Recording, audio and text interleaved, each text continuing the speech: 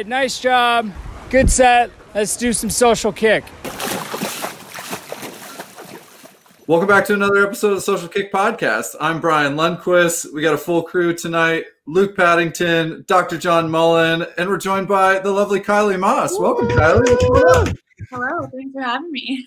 Hey, well, thanks for coming on. First of all, where in the world are you? What's going on? I am currently in Toronto, Canada, and just training. Yeah, fighting team. John's practicing his power T from Toronto Titans. Just came off a good season.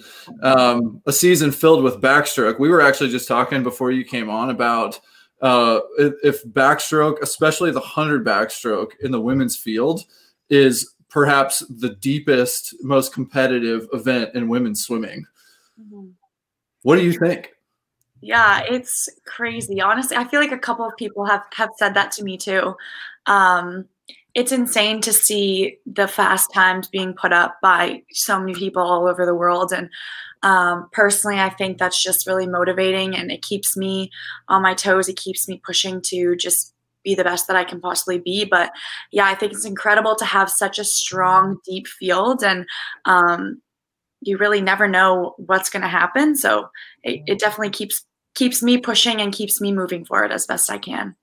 You're back-to-back world champ, so you've got to have a lot of confidence in that field, right? Like, you know how to show up in the big moments, and that means something. Yeah, I think I definitely have confidence, and having those successes behind me is confidence. But I also know that it doesn't, what's in the past isn't necessarily what's going to happen in the future. So I like to kind of just obviously celebrate that and be proud of those accomplishments that I have done, but also just continue to look forward and also just focus on myself and really just see what I can do and to continue to improve my swimming and to be the fastest that I can possibly be, irregardless of the other people in my field. Definitely. I mean, you could have 3 current or former world record holders in that finals for long course meters, plus the short course meters, maybe a few world record holders. So I think the 100 back women's is definitely a loaded field, but I think there's other events too, like the men's 200 breast, I think is going to be super packed with people hopefully breaking that world record. Luke, you got any other events that are going to be full of people that are going to be, like I said, the most competitive? The 100 free, the Americans have 7 guys going 47, and that's just Americans alone. I mean, you drop in what the Europeans are doing. I mean, it's incredible. 100 free for men and women. I was just here. Yeah, John if he recovers. Yeah. So is that what makes you so fast? You just swim your own lane, you do your own thing, and you just swim your own race, and you are known to back off. You're known to finish well. What makes Kylie Masse so damn fast? And I think pretty underrated. Because tell me. Thank you. Yeah. I don't know. I think I often think back on my performances 4 years ago now in Rio and in 2017. And I think about just how I was, and I try and continue to embody that and just really just enjoy the experience. I think in Rio, it was my first senior national team. I had never raced at that level before. It was kind of just an eye-opening experience and a dream to be there. And I obviously had worked hard and had goals to be the best that I could possibly be there, but I had no idea I was going to end up on the podium. And I think I didn't put a lot of pressure on myself. I didn't really think about a lot of things. I just let my body do what it trained to do and what it knew how to do, and enjoyed the whole experience, enjoyed being with my teammates. And I think having that mindset and having that outlook on the sport and on the races that are extremely nerve-wracking and important really helps me kind of bring it back it's just swimming, and I'm just going to do what I know how to do. So I try and just continue to think of that, especially at big competitions. Are you aware what's going on in the last 10 meters of backstroke? Are you aware that you could tie the Chinese swimmer? You could get silver. You're so close. Are you aware? Or are you just working hard? You see the flags and you dive for that wall. When do you know where you are in the race? Yeah, I feel like I can never really tell where I am. I think in backstroke, you really can't see much, sometimes on the turn, but that's such a fast kind of flip around that you can only really see some splashes. And usually I think if someone's beside you on both sides, maybe you're closer to the lane rope or they're closer to the lane rope, and you can kind of see some splashes and maybe you can gauge where you are against them. But apart from the person right next to you, I don't think I ever really know where I am. And I'm always just kind of going and focusing on where are those flags, and trying to get my hand on the wall as fast as I can. I want to know, I feel like that's got to be, you have to be in your lane, in your own lane even more as a back halfer. Mm-hmm. To have the confidence to turn and potentially see anybody and not have that throw you off at all. Which, I mean, maybe happens more in freestyle than it would in backstroke, and I hear that. But, like, talk to me about race strategy. Have you always swam the 100 back that way? Do you and what do you do in training to help you have such a great back half? I don't think I necessarily, when I first started kind of swimming the race like that, I wasn't intentionally trying to, back half it. I think I just had good controlled, front end speed. And then I was really able to just maintain that speed coming home. And I think some other people just aren't, like, everyone has their strengths and weaknesses. And I think my ability to hold the water as I get fatigued is good and is something that I continue to train. And I think I work a lot on back end speed and just doing 50s like at back end speed, trying to ensure that I can come home, as fast as I can and close to what I go out in. But I don't think, like, when I first started swimming it wasn't like a strategy that I really focused on, but I think it's just maybe one of my strengths that I can use to come back home at the end of a race. Do you change your technique for that? Do you focus on something different? Do you make sure you don't overreach? Or do you make sure that you're driving your legs more? Do you make sure that you're driving your hips more? What do you change to make sure you maintain that? Because it has to be not just a fitness, it has to be making sure you hold your technique as well. Yeah, what do you work on? I think a number of things that you said, obviously maintaining the kick as best I can, because that keeps the hips high, keeps your body on top of the water, and that's really important. And then I think just trying to maintain a long, like, strong stroke. And I think one of my strengths is my catch.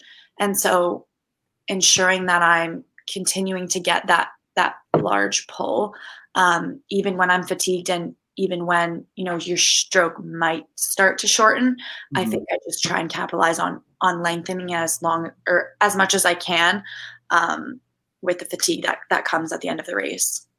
How do you enter? Brian had a teammate, Doug Henry. He entered like this. He had another teammate, Margaret Holzer. She entered thumbs down.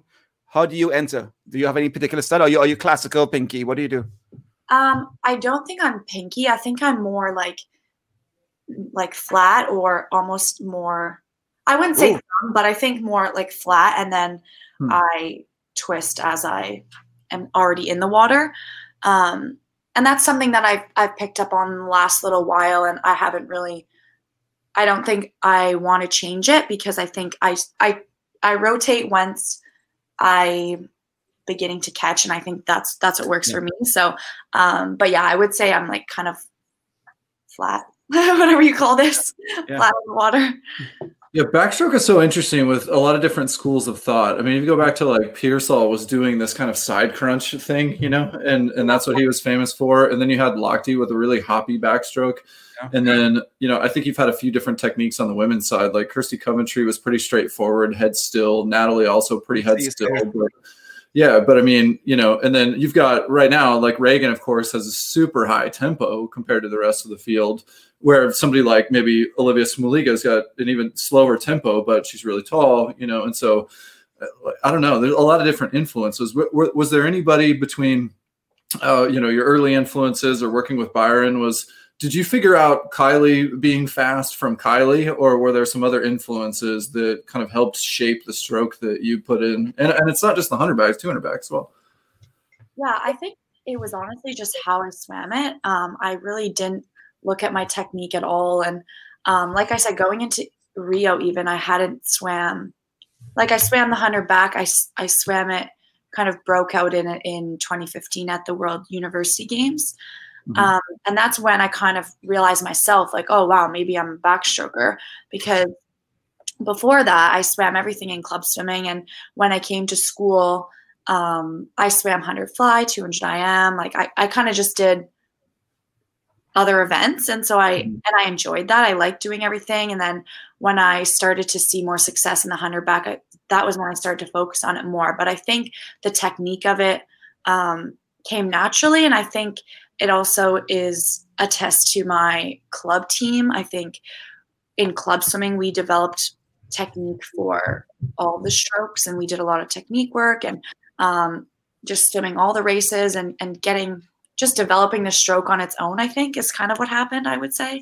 And then over the years, the last couple of years, having more resources to look at technique and, the biomechanics and learning all the science side of the strokes and what's optimal. I think I haven't adjusted too many things, but yeah. Kylie, is LaSalle, Ontario next to Windsor?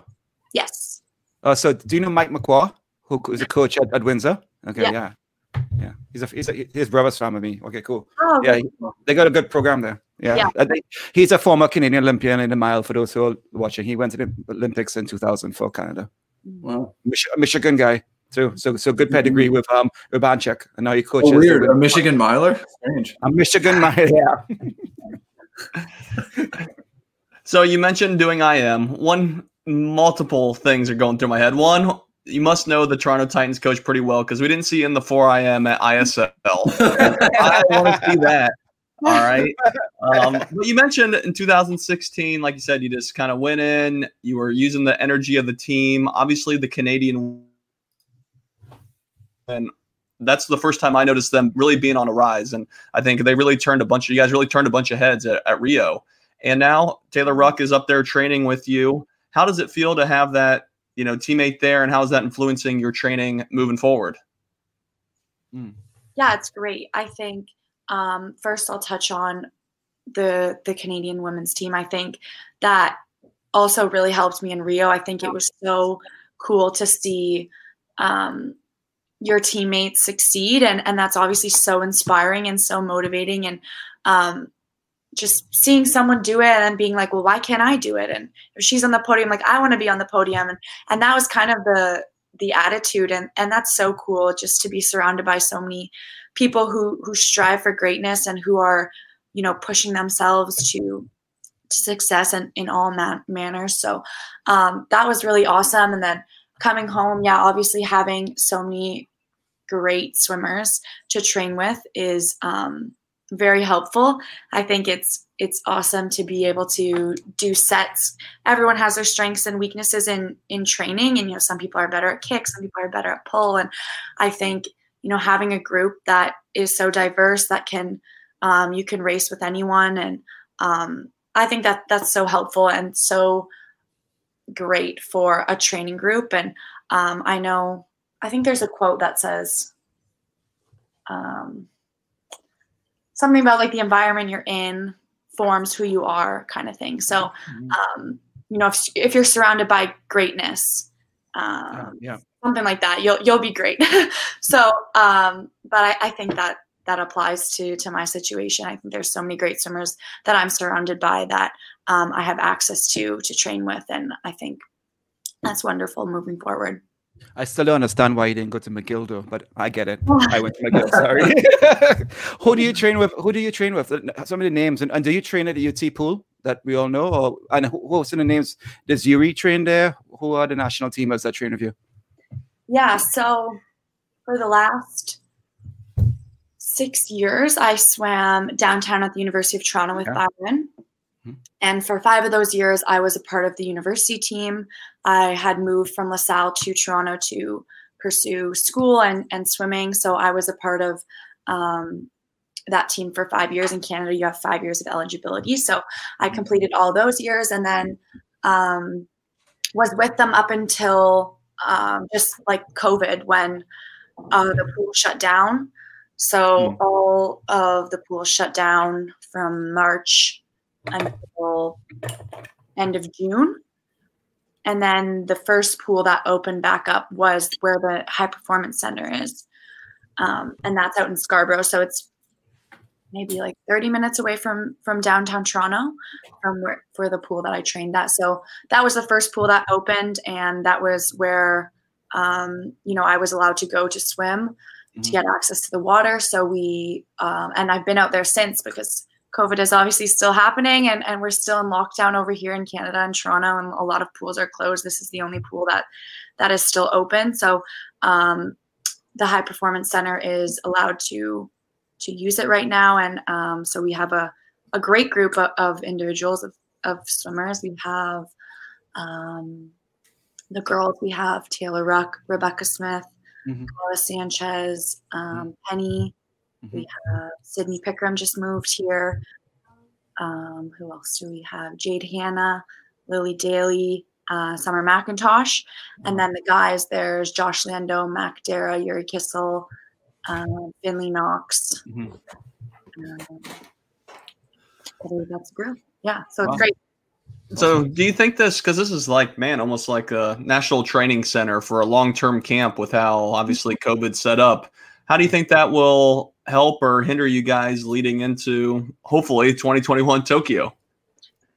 Yeah, I mean, I think we're extremely lucky. I think, there are a lot of swimmers in Canada right now who don't have any access to a pool at all still because of the pandemic. So we are really lucky to just be in this facility. I'm really lucky to have been downtown and have been so close to the Pan Am pool where the High Performance Center is, that I can, use it and I can train with them. So I think, right now we're all just really thankful to be in the water still. And we know that so many of our other national teammates and swimmers in the country don't have access to the water still. So I think, we're putting it in work, and we're using the time we have in the pool and in the gym to the best that we can to prepare for, hopefully next summer. I think it's crazy to see that it's coming around so fast, and that so many other countries are racing and training. But we kind of just have to, put our head down and just be thankful for what we have, and to continue to train as best we can right now. Kylie, I want to know about the thinned out trials. What do you think about timed finals? And there's only, how many is it? Is it top 20 or something that are allowed to compete? Tell me about that. What's going on? Yeah. Honestly, I think that only came out, I think, like a week ago, maybe. Yeah. It's too bad they didn't limit it to top 1, No, I think it honestly, like, it's so uncertain right now, like just everything. Like I said, we're in lockdown here in Toronto, and so many things can still change. And as much as it is coming up really soon, it also is a bit away still. And I think I didn't really think too much about it or read into it too much, because we basically just have to do whatever our federation decides. Like, I can't change whatever is said, and I need to be ready for whatever the case is, whether it's time finals, whether it's, prelims and finals, whatever it is, whatever it ends up being. Like, I can't focus too much on and stress about like what it's going to be. I just need to continue to train and prepare like I would for anything else. And I think that's kind of the overall, attitude I have towards it. I can't control what it's going to be. And I need to just be prepared as best I can and to continue to train to be the best that I possibly can in April. I was just going to say that Canada started a domino effect of pulling out of Tokyo last year, this year, when they were started. And, with this new setup, maybe this is something we should consider for other trials. We don't know, right? This might be something they're onto. Maybe it's an ISL setup, but it's, Canada has definitely taken that step to be proactive and set the guidelines for where we're at. And trials are still in April right now, tentatively. So, other countries like the US may look at see how that went, and is that something they might want to do? You never know, right? Because US trials are July. So yeah, exactly. Yeah. I mean, ISL was a pretty big, let's say, production. And from the people that we've spoken with, it sounds like even though there weren't fans in the stands, that the whole ISL production and the team chemistry made it such an intense environment that it wasn't hard to swim fast. Is there any talk in Canada about hiring a production company to run trials so that there's music and graphics and you guys can get all fired up behind the blocks? I hope so. I think, in ISL I feel like I didn't even think much that there wasn't anyone in the stands. I feel like because the team and the atmosphere and the lights and everything that you said, made it so hype and you could just swim fast. But yeah, I don't know. I'm not part of what goes on behind the scenes there, so I'll leave that up to them. But that would be cool. Come on, you got one of the loudest voices, though. You got a platform. I don't think it'll be too long before you recognize the stature that you have in Canadian swimming, and you can you might be able to influence. I have a feeling that's why trials got moved from Montreal to Toronto. So, guys, the Montreal pool, the Piscine Olympique, it's shaped like this. And when you swim backstroke at Piscine Olympique, all the lines are curved. So if you're following the lines, you start off and then you curve back in. Right? It's the most annoying thing to swim in. I love that pool. But let's ask the best backstroker on this call. Yeah. Is that what your experience is? That's why I didn't make the team, okay, guys? That's the only reason. That is true. It is shaped like that, and it is very difficult. I only swam there in 2012, I think. That was my first Olympic trials, and it was at that pool. Yeah. But other than that, I didn't swim there. So she moved it to Toronto, and we're fine. Yeah. You see what happens? Mm-hmm. Since we're going into ISL a little, obviously you switched teams from season 1 to season 2. I'd love to hear your perspective on why you did it. I think I know the reason, but I'd love to hear why you did it and what your thoughts are on just free agency on the athlete side. Yeah. I was a part of the Cali Condors in season 1. I was super, super grateful and thankful to have been a part of the Cali Condors, and Jason, put trust in me and put me on his team. And I had a great time, first of all, in ISL, second of all, with that team. So many incredible swimmers and just new friends. I have nothing but respect for that team. And it really was a hard decision for me. With the new franchise being the Toronto Titans, and Byron McDonald, who's been my coach for the last 6-7 years, was named the head coach. I felt really compelled to join the Toronto team and kind of bring it into the ISL and be a part of that, and help the ISL bring in this new franchise. And when there was already 4 teams already established, and back when the second season was released with the first schedule that it was supposed to be, which was all over the world. I don't even remember how many stops there were supposed to be, but it was supposed to be all over. And with my school and with training, the schedule for the Toronto Titans actually worked better for me. So, after looking at kind of everything and deciding on being a part of the Toronto Titans, it was sad to kind of part my ways from the Cali Condors, but again, I have nothing but respect for them, and so cool to see them win this year. They're obviously an extremely strong team, and it was fantastic to reunite with a lot of them in Budapest, and to see Jason and everyone there. It was great. I mean, we were honestly really bummed to see you leave Cali, because they're our home team, being in California, and we used to go to all of your home meets and cheer you on. Wait, there weren't home meets. Yeah. So, hey, what do you think about fandom? So you start in an expansion franchise in a league that has no home meets. Do Canadian club swimmers follow ISL? Do you have fans that are hitting you up on Instagram like, Kylie, I love you, sign my Toronto Titans t-shirt? Sign my face. I don't know. I don't really know what the response was over here. I had heard a couple things, like Byron works with CBC, who's our sports broadcaster here in Canada, and he said they were streaming the meets on the computer while we were over there, and he said the I think the response and the views were really great. So that's wonderful. And I think honestly with COVID, like a lot of people were stuck at home and a lot of people weren't swimming. So I think to see swimming on the computer, on the TV was fun. And I do think a lot of people tuned in to watch, but I don't know. I think because we're a new team, I don't think we have the same front as like the Cali Condors or London Roar, Energy Standard. But I do think moving forward, like after this first season and people kind of saw what it was, a new team, and now there's a Canadian team to support. I think that'll be really cool to kind of try and loop in all the Canadians to support us. Was there a lot of tension on deck with Byron because he really wanted to commentate, but he was stuck to coach for change? No, I think he obviously enjoys both. I think he didn't know what to do. He's like, I have to coach only. What's going on? He knows so much about so many swimmers, right? Having to commentate, he has to know, about so many people, and I think that honestly was a huge advantage in the recruiting process and all of that, because he knew swimmers and he knew, where they were, who they were working with, or, coming out of college, whatever it was.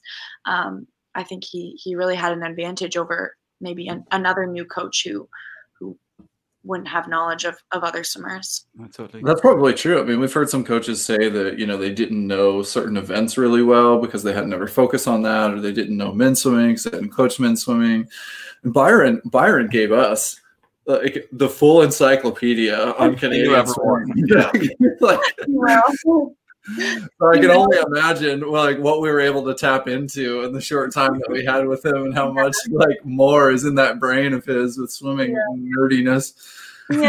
He knows so much. He'll tell stories of, he'll remember the lane someone was in, the time they went, what year it was, where they were, every single detail about a swimmer, about a race. It's insane. I'm always like, how do you remember that? He even remembered me swimming, and I swam against him 25 years ago. He's like, yeah, of course. You were that guy who swam that race. How did you know? Yeah, 3 minute under breaststroke. I'll never forget that, Luke.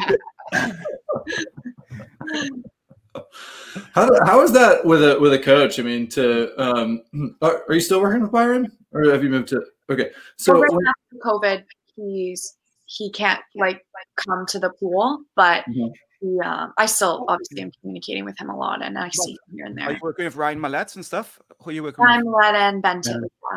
Yeah. Cool. Okay. I know Ryan. Yeah, I'm just wondering about so if he's the encyclopedia, and it sounds like that's not really you, what motivates you in the sport of swimming? And correct me if I'm wrong, based on your comments, doesn't sound like you're somebody who's really that in tune with times and splits and all that stuff. Is that true? Or what, tell me about how you interact with the sport of swimming. Yeah, I think maybe when I first started on the international stage, I didn't know my times. I didn't know what was even good for training backstroke. I was just so just happy to be doing what I loved. And again, I think that's part of who I am, and that's part of my success in the sport. So I really, I try and keep a little bit of that with me. But obviously over the last couple of years, and specifically focusing on backstroke and learning more about myself, learning more about my splits and my times and everything, I feel like I'm more of a time swimmer definitely than I was 4 years ago. But at the same time, I kind of don't get me wrong, I do have goals and goals for myself time wise, but I think it's valuable to not focus too much on that, because you can get so fixated on things like that and overthink everything. And, sometimes I catch myself doing that, and I just don't think it's helpful. I just need to almost erase everything, forget, and just swim, because that's what I know how to do. That's what I love to do. And sometimes when you try and analyze things too much, you just begin to overthink, and you just begin to change things that don't need to be touched. So that's kind of what I've learned the last little while. Mm-hmm. No, it's huge. And I think one thing, I mean, I do swimming research, and obviously all that stuff is important, but on the athlete side, keeping the art with it too, and being able to just be in the flow, I think is so crucial, and something that many people will overlook. And it's just like, oh, you just need to do this and this and this and this and mission accomplished, when that's not really how it goes. And the more you work with elite athletes, you realize that's how a lot of the great ones are. There are a few that are dialed into every specific thing, but there's so many great athletes and swimmers that, like you said, don't know some of the ins and outs of their races as much as their coaches or researchers, but that's perfectly fine. Mm-hmm. Yeah, I think a lot of it too, I do leave up to the coaches. Like, I don't get too engulfed in kind of practices and training. Like, I just show up and I'm like, do what I'm told, and leave the pool after and come back the next day kind of thing. I think I do leave a lot to the coaches, and I like that way of working. But then at the same time, we do have, a relationship about stroke rate and talking really technical things as well. So I think finding a balance between the two is what works best for me. How have you started to, as you've progressed in your career? I mean, it's like, when you're young, you're getting best times every season, and at some point that stops. And you've been someone who won a world title 2 years. 2 consecutive world titles, and the 2 years later was half a second slower than you did the in 2017. Mm-hmm. And there comes a point where how you set goals changes. The things that you work on and the way that you work on them, they change. Your body changes. Your environment changes, and that's what, like, swimming is. John wrote a book called Swimming Science, and I mean, with all due respect, I think on Amazon. There you go. I think like athletics at an elite level is a lot more art than science, because you can do the exact same thing one season later than you did the season prior and have completely different results. And so I don't know. I guess I'm just wondering, like, so how do you go about that at the stage of your career where you can't necessarily expect every time? Of course, like, we hope that you're going to come back and break the world record and win Olympic gold. Okay. Yeah. So first woman under 57, right? Boom. Okay. So, but how do you, tell me about goal setting. How do you approach goal setting at your level? Yeah, I think, I think I haven't really. It's hard to understand that part about swimming, because, like you said, in 2019, I was like half a second slower than I was in 2017. And in 2019 at our trials, I was faster than I was at Worlds.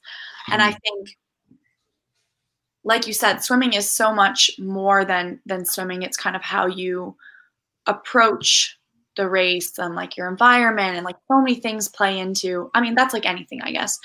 So many things play into your performance. And I think for me personally, I just try and look at it as a whole. I think I try, in terms of swimming, the actual swimming part, I think I focus a lot on just having confidence in the training that I've done. I think recognizing that once you're at the meet, you can't change anything, and you're not going to get better than you're not doing any more training to get faster. Your training is almost behind you, and you just have to have confidence and trust in that training, in your preparation, moving forward to your race. I think having that outlook is really helpful for me. And then on the national team, we talk a lot about adapting. I think that's a huge thing when you're at a World Championships or an Olympic Games or any sort of meet that's in a village, and there's multiple things going on. Like, there's so many different variables that can impact your, getting to the pool, food, like all these sorts of things that you normally have routined at home suddenly change when you go away. So I think being able to adapt and, continue to focus as best you can on what you need to be the fastest and be the best that you can is also, something I focus a lot on in terms of my goal setting. And I'm trying to think what else. Yeah, I think just, again, like looking at it as a whole and not, I'm going to be the best that I can be, like not focusing on anyone else. Like if I want to be the fastest that I've ever been, and I'm going to do everything I can to be that and to do that. The only thing that we can all control is this and this. That's the only thing you can control yourself, right? So it's hard to say, but we all swam several events, but we all cared about or really love. It's different. We cared about one event for sure.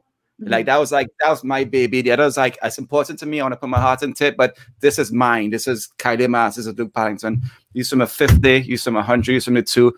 Which one do you care about? And is that the same one that you love swimming? Like you love to swim that race? And which one do you really hit? Like I'm going to put it down. This is one really matters, and this is one I love. Are they the same or are they different? I think for me they're the same. I think I love the 100 back, and that's my favorite. I think in 2016 I didn't even make the team for the 200 back. I think that's come over the last couple of years, and in 2017 it was like a challenging race for me. I think I didn't quite have the confidence in it, and I think I ultimately didn't have the confidence in that race. And I think over the last couple of years I've been able to build that and bring myself to actually enjoy the 200 and kind of settling into a lower stroke rate and more just strong swimming as opposed to more of a sprint. So yeah, I would say the 100 is definitely what I love the most and my favorite event, and then probably the 200. Who enjoys the 200 backstroke? It's like one of the hardest races in swimming. Who enjoys the leg burn in the last 50? Yeah. I don't know. Really, I say I enjoy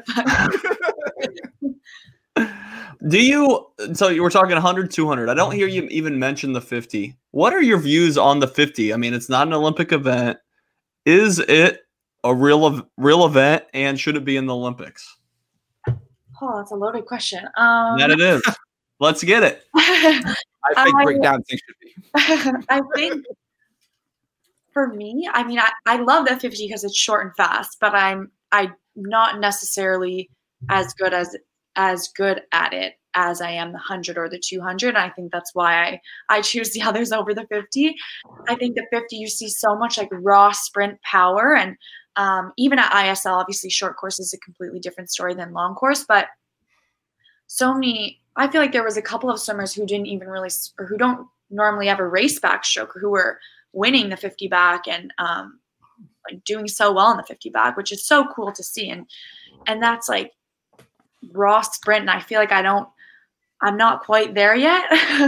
I feel like, I don't know. I think the 100 is just more my speed. And in terms of the 50, I don't know. I think fitting into the Olympic schedule is the biggest kind of probably thing that I think of is like when would it fall? I would 3 more 50 strokes, right? When would they go? Yeah. I don't know. I would do it. I think it's fun. It's a great race to kind of especially get a warm up in for the 100. Who doesn't love a 50? So well, you're talking a 350 freestyle. Yeah. I want to talk about technique here with you, then, and Kylie, because when I think of the 50 back, I think of the underwaters, obviously. And we saw a lot of different underwaters at ISL. We saw Beryl is such a long, small kick. We saw the guy who swims underwater under the lane line. He literally is almost in the other lane, but he's under the lane line. Wacky, what's his name? I forgot his names. And we see, that's right. Yeah. We see big kicks. We see people who are just like big kicks and come up. I mean, describe. Are you thinking of Shimonovich? Is that what you're trying to think of? No, I'm talking up. That's butterfly. That's a butterfly. I'm sorry, breaststroke. Sorry. Let's how do you describe your underwaters? What do you look to work on? I mean, we had Daniel Carr on the show, and he trains with Murphy all the time. And these guys do sets when they're always off turns, doing 12 kicks off each wall, making sure. What do you work on? Do you work on driving from here? Do you work on being short and fast? What do you work on underwaters? What makes you proud of your underwaters? Yeah, I think over the last couple of years, I've really worked on my underwaters. I know Byron will tell you right off the get-go when I first came to him, my kick was terrible. And I think over the last number of years, I've worked a lot on it, and I think it has improved a lot. There are so many swimmers, like as you saw at ISL, like whose underwaters are just insane and so reliable, race after race after race. Right. And that's something I still want to achieve. I definitely want to work to that because that's a huge advantage. short course or long course, having those great turns are a crucial skill to the race. And so I think I'm constantly looking to improve my underwater kick. I would say I have more of a shorter kick, a shorter and fast kick. Kylie, we were talking to Tom Shields about who was the fastest underwater kicker in the world in the men's field. Me all day. And his answer was Me all day. So who on the women's side is the fastest to 15 meters underwater? The fastest?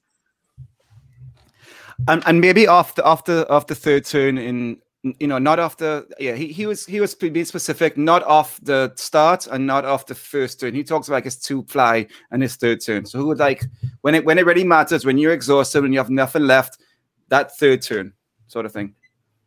I think I would say, based on ISL Beta, I think she has insane underwaters. Yeah. Olivia Smaliga, her underwaters are insane as well. I'm just thinking backstrokers because that's more what I'm familiar with. Mm-hmm.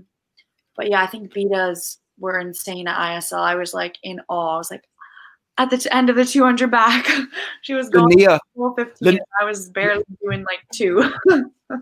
Linnea was going all the way to 15 on each of her linear mark. She was going all the way all the time too. I was pretty impressed with that. She pushed the boundaries. Yeah, I think so, that's incredible.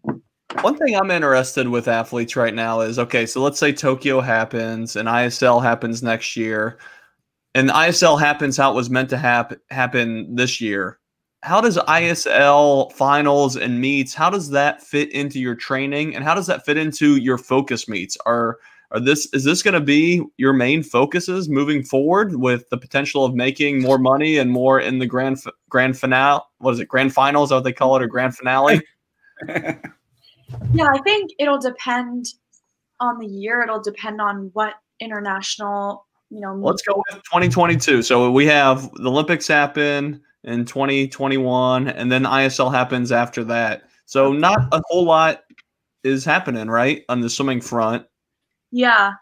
I think, that would be a World's year then, no?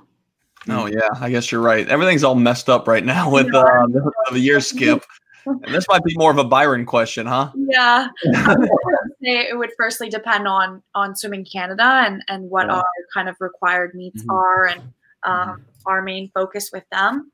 But I think, as we've seen, ISL is a great opportunity to get up and race and to, work on different things, perfect different things, and learn more. And I think it's a great opportunity for us swimmers at this stage and to make a little bit of money and just learn from other people, learn from other coaches, and why wouldn't you want to be a part of it? So I think I definitely will, if it fits into my schedule, and if everything works out, I think I'll continue to do it for as long as I can.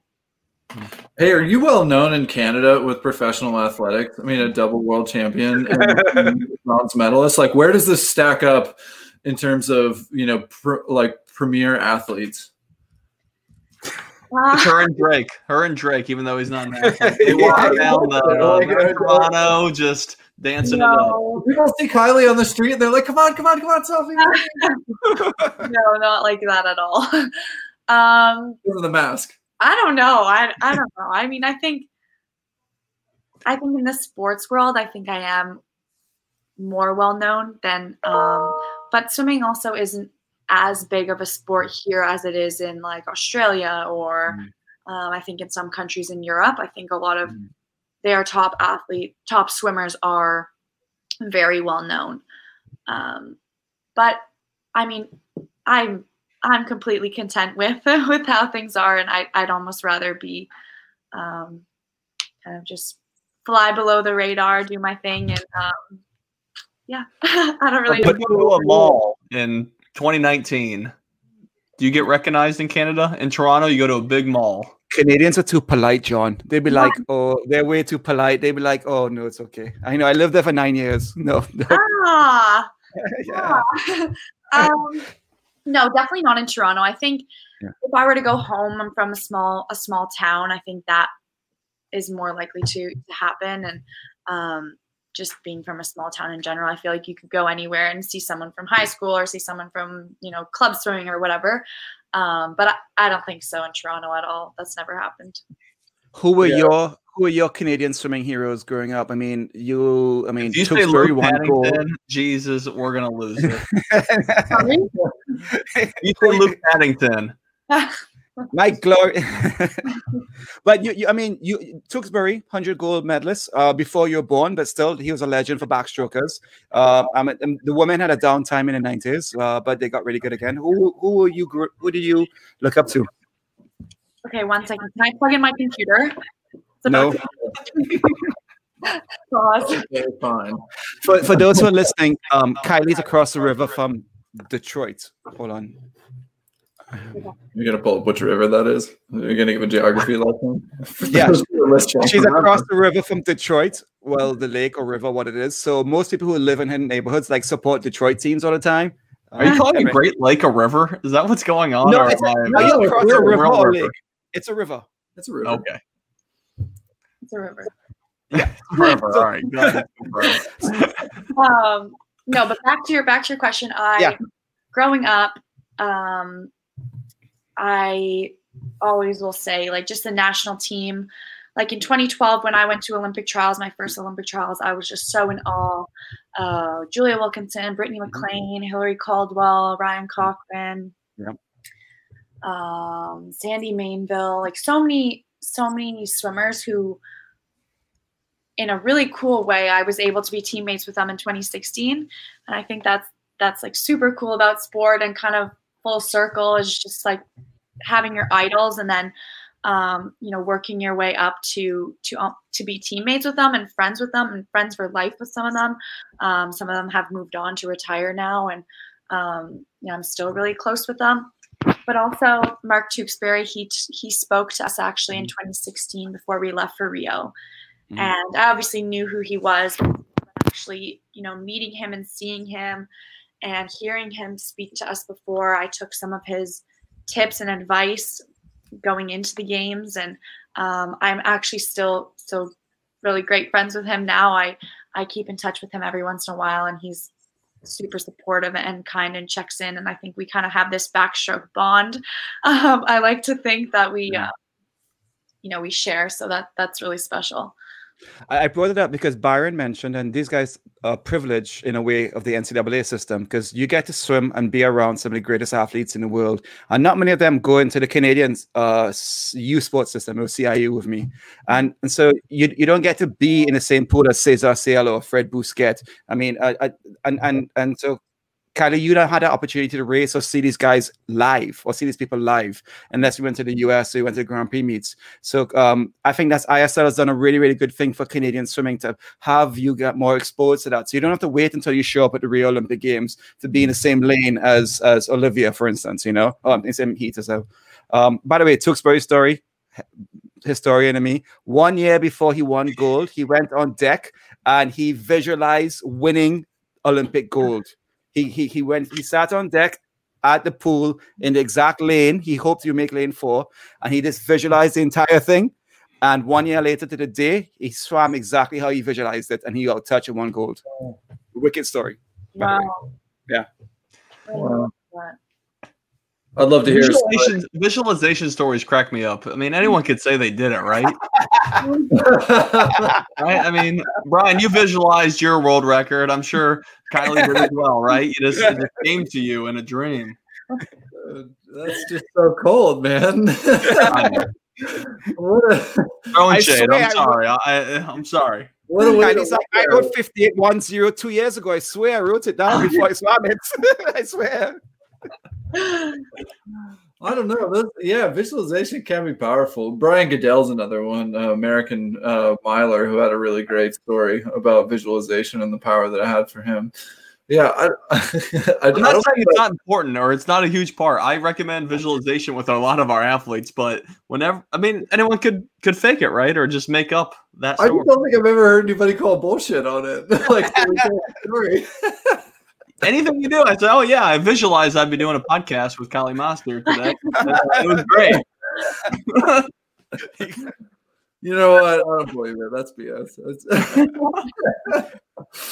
Oh man. Well, I totally thought we would get back to this. Okay, but I want to finish. I want to finish a thought back to like your I guess stature in Canada, and it's with respect to like how you think about going forward to Tokyo, and how you think about your competitors too, because you're like, well, yeah, it's a stacked field, and it's almost like you're like, well, I'm glad to be here, as if I'm not a double world champion. Obviously you have stature in that field, and you're one of the best backstrokers in the world.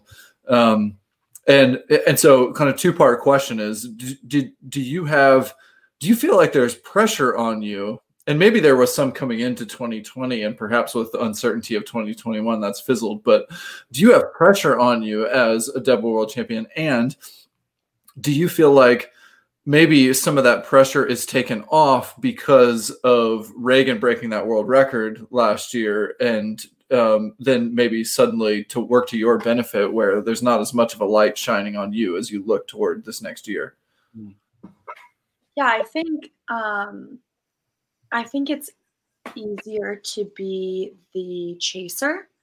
I think it is, obviously we work as hard as we can and we strive every day to be at the top. When you're at the top, and you're kind of fighting people off, it is, I think, more challenging than it is chasing, just in terms of expectations and pressure and all those kind of extra added things that can really impact a race if you let it. I think in 2018, going into Pan Pacs, which was after Kathleen broke my world record, I think I felt. And she wore pearls too, and she went up to with the pearls. No, pearl power. I think I was really, really nervous, and I think I put a lot of pressure on myself, before that, because I was going into Pan Pacs as the world record holder, but then she had broke it just before at, I think, their nationals, which were like just before they left for Pan Pacs. So I think going into that meet when she was now the world record holder, I think it did take pressure off me in a weird way, just because I felt like I didn't have that on me. But then at the same time, it's like a bit on you, because it's like, oh, are you going to get it back? So I feel like there's always something. And if you, whether, even if it's not world records, if it's just a podium finish or, a time, like if you let whatever that is kind of get to you, I think it can be detrimental. But if you work to, and I'm still learning how to, kind of push that out of my head.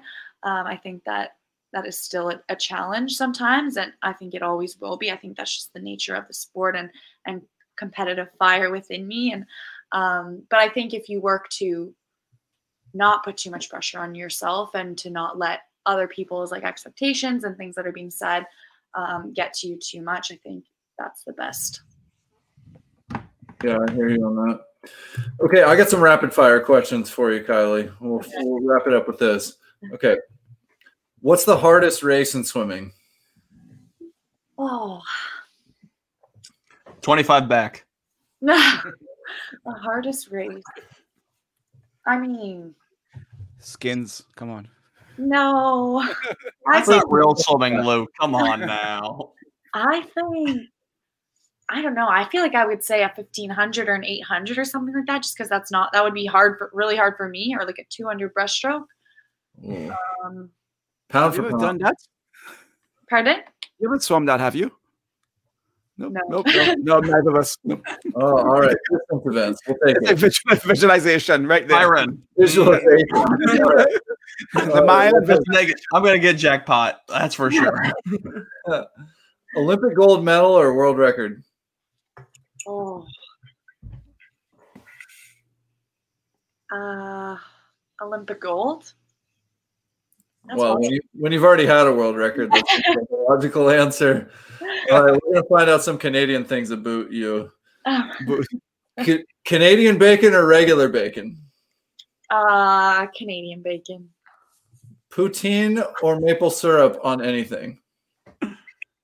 Maple syrup. Okay, recently, a couple of years ago, you proved to us that you could go faster than someone wearing a super suit. And then Dressel just proved to us that he can go faster than he could without a super suit. So you're behind the scenes with Speedo. Obviously, super suits are no big deal. So what are they working on? Like, is less is more, right? We're going back to paper suits? I have no idea. No idea. They just send you whatever and you wear it. Yeah, exactly. Yeah. All right. How many medals will the Canadian women win in Tokyo? I don't want to put a number on it. Less, more, same. Is there a goal target? I don't know. I think everyone. I think we have such a strong team. I think it'll be great. I think obviously the circumstances this year have been challenging for everyone, and I think it'll be really interesting. But I think as we saw in ISL, people didn't really know what to expect, like time-wise even. No one really knew what was going to happen. People had, no time out of the water. People had months out of the water. There was such a varying spectrum of training over the last little while, and people still threw down amazing races and fast times, world records. So I think it'll be really interesting to see how Tokyo goes. And I think the Canadian team is ready to kill it. Yeah. You got to come up with a Team Canada. Is there like a Team Canada hand sign like there is a power team for Toronto? Yeah. We'll have to come up with a cool one. Canada. Maple leaf. I don't know if you could like make a leaf, right? Yeah.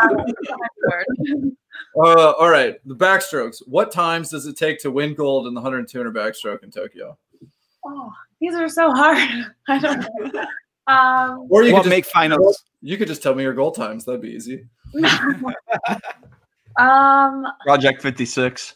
I feel like it's so hard to predict times because I remember talking to Hillary Caldwell after Rio, and she had a time in her head and she had a time that she thought was going to win, and it was like way off. Like I think the winning time was a lot slower than what she predicted, and I think that's just a test to the environment and like so many other variables that we were talking about earlier that could impact a race. And so I think Tokyo will be fast in all events, in backstroke, in everything, but I really don't have a clue of times. And I also think times, Byron always tells me no one remembers the times, and I think that's what facts.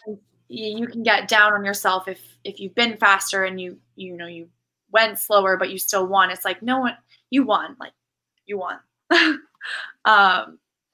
And at the end of the day, sometimes the times aren't everything. So I think just got to get up and go on the day and then do the best that you can, and whatever happens. Okay, last one.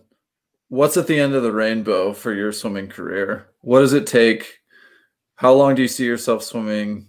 What do you need to achieve? What do you want to get out of the sport before you move on? I think I'll continue swimming for as long as I enjoy it, as long as I like doing it, as long as I want to compete.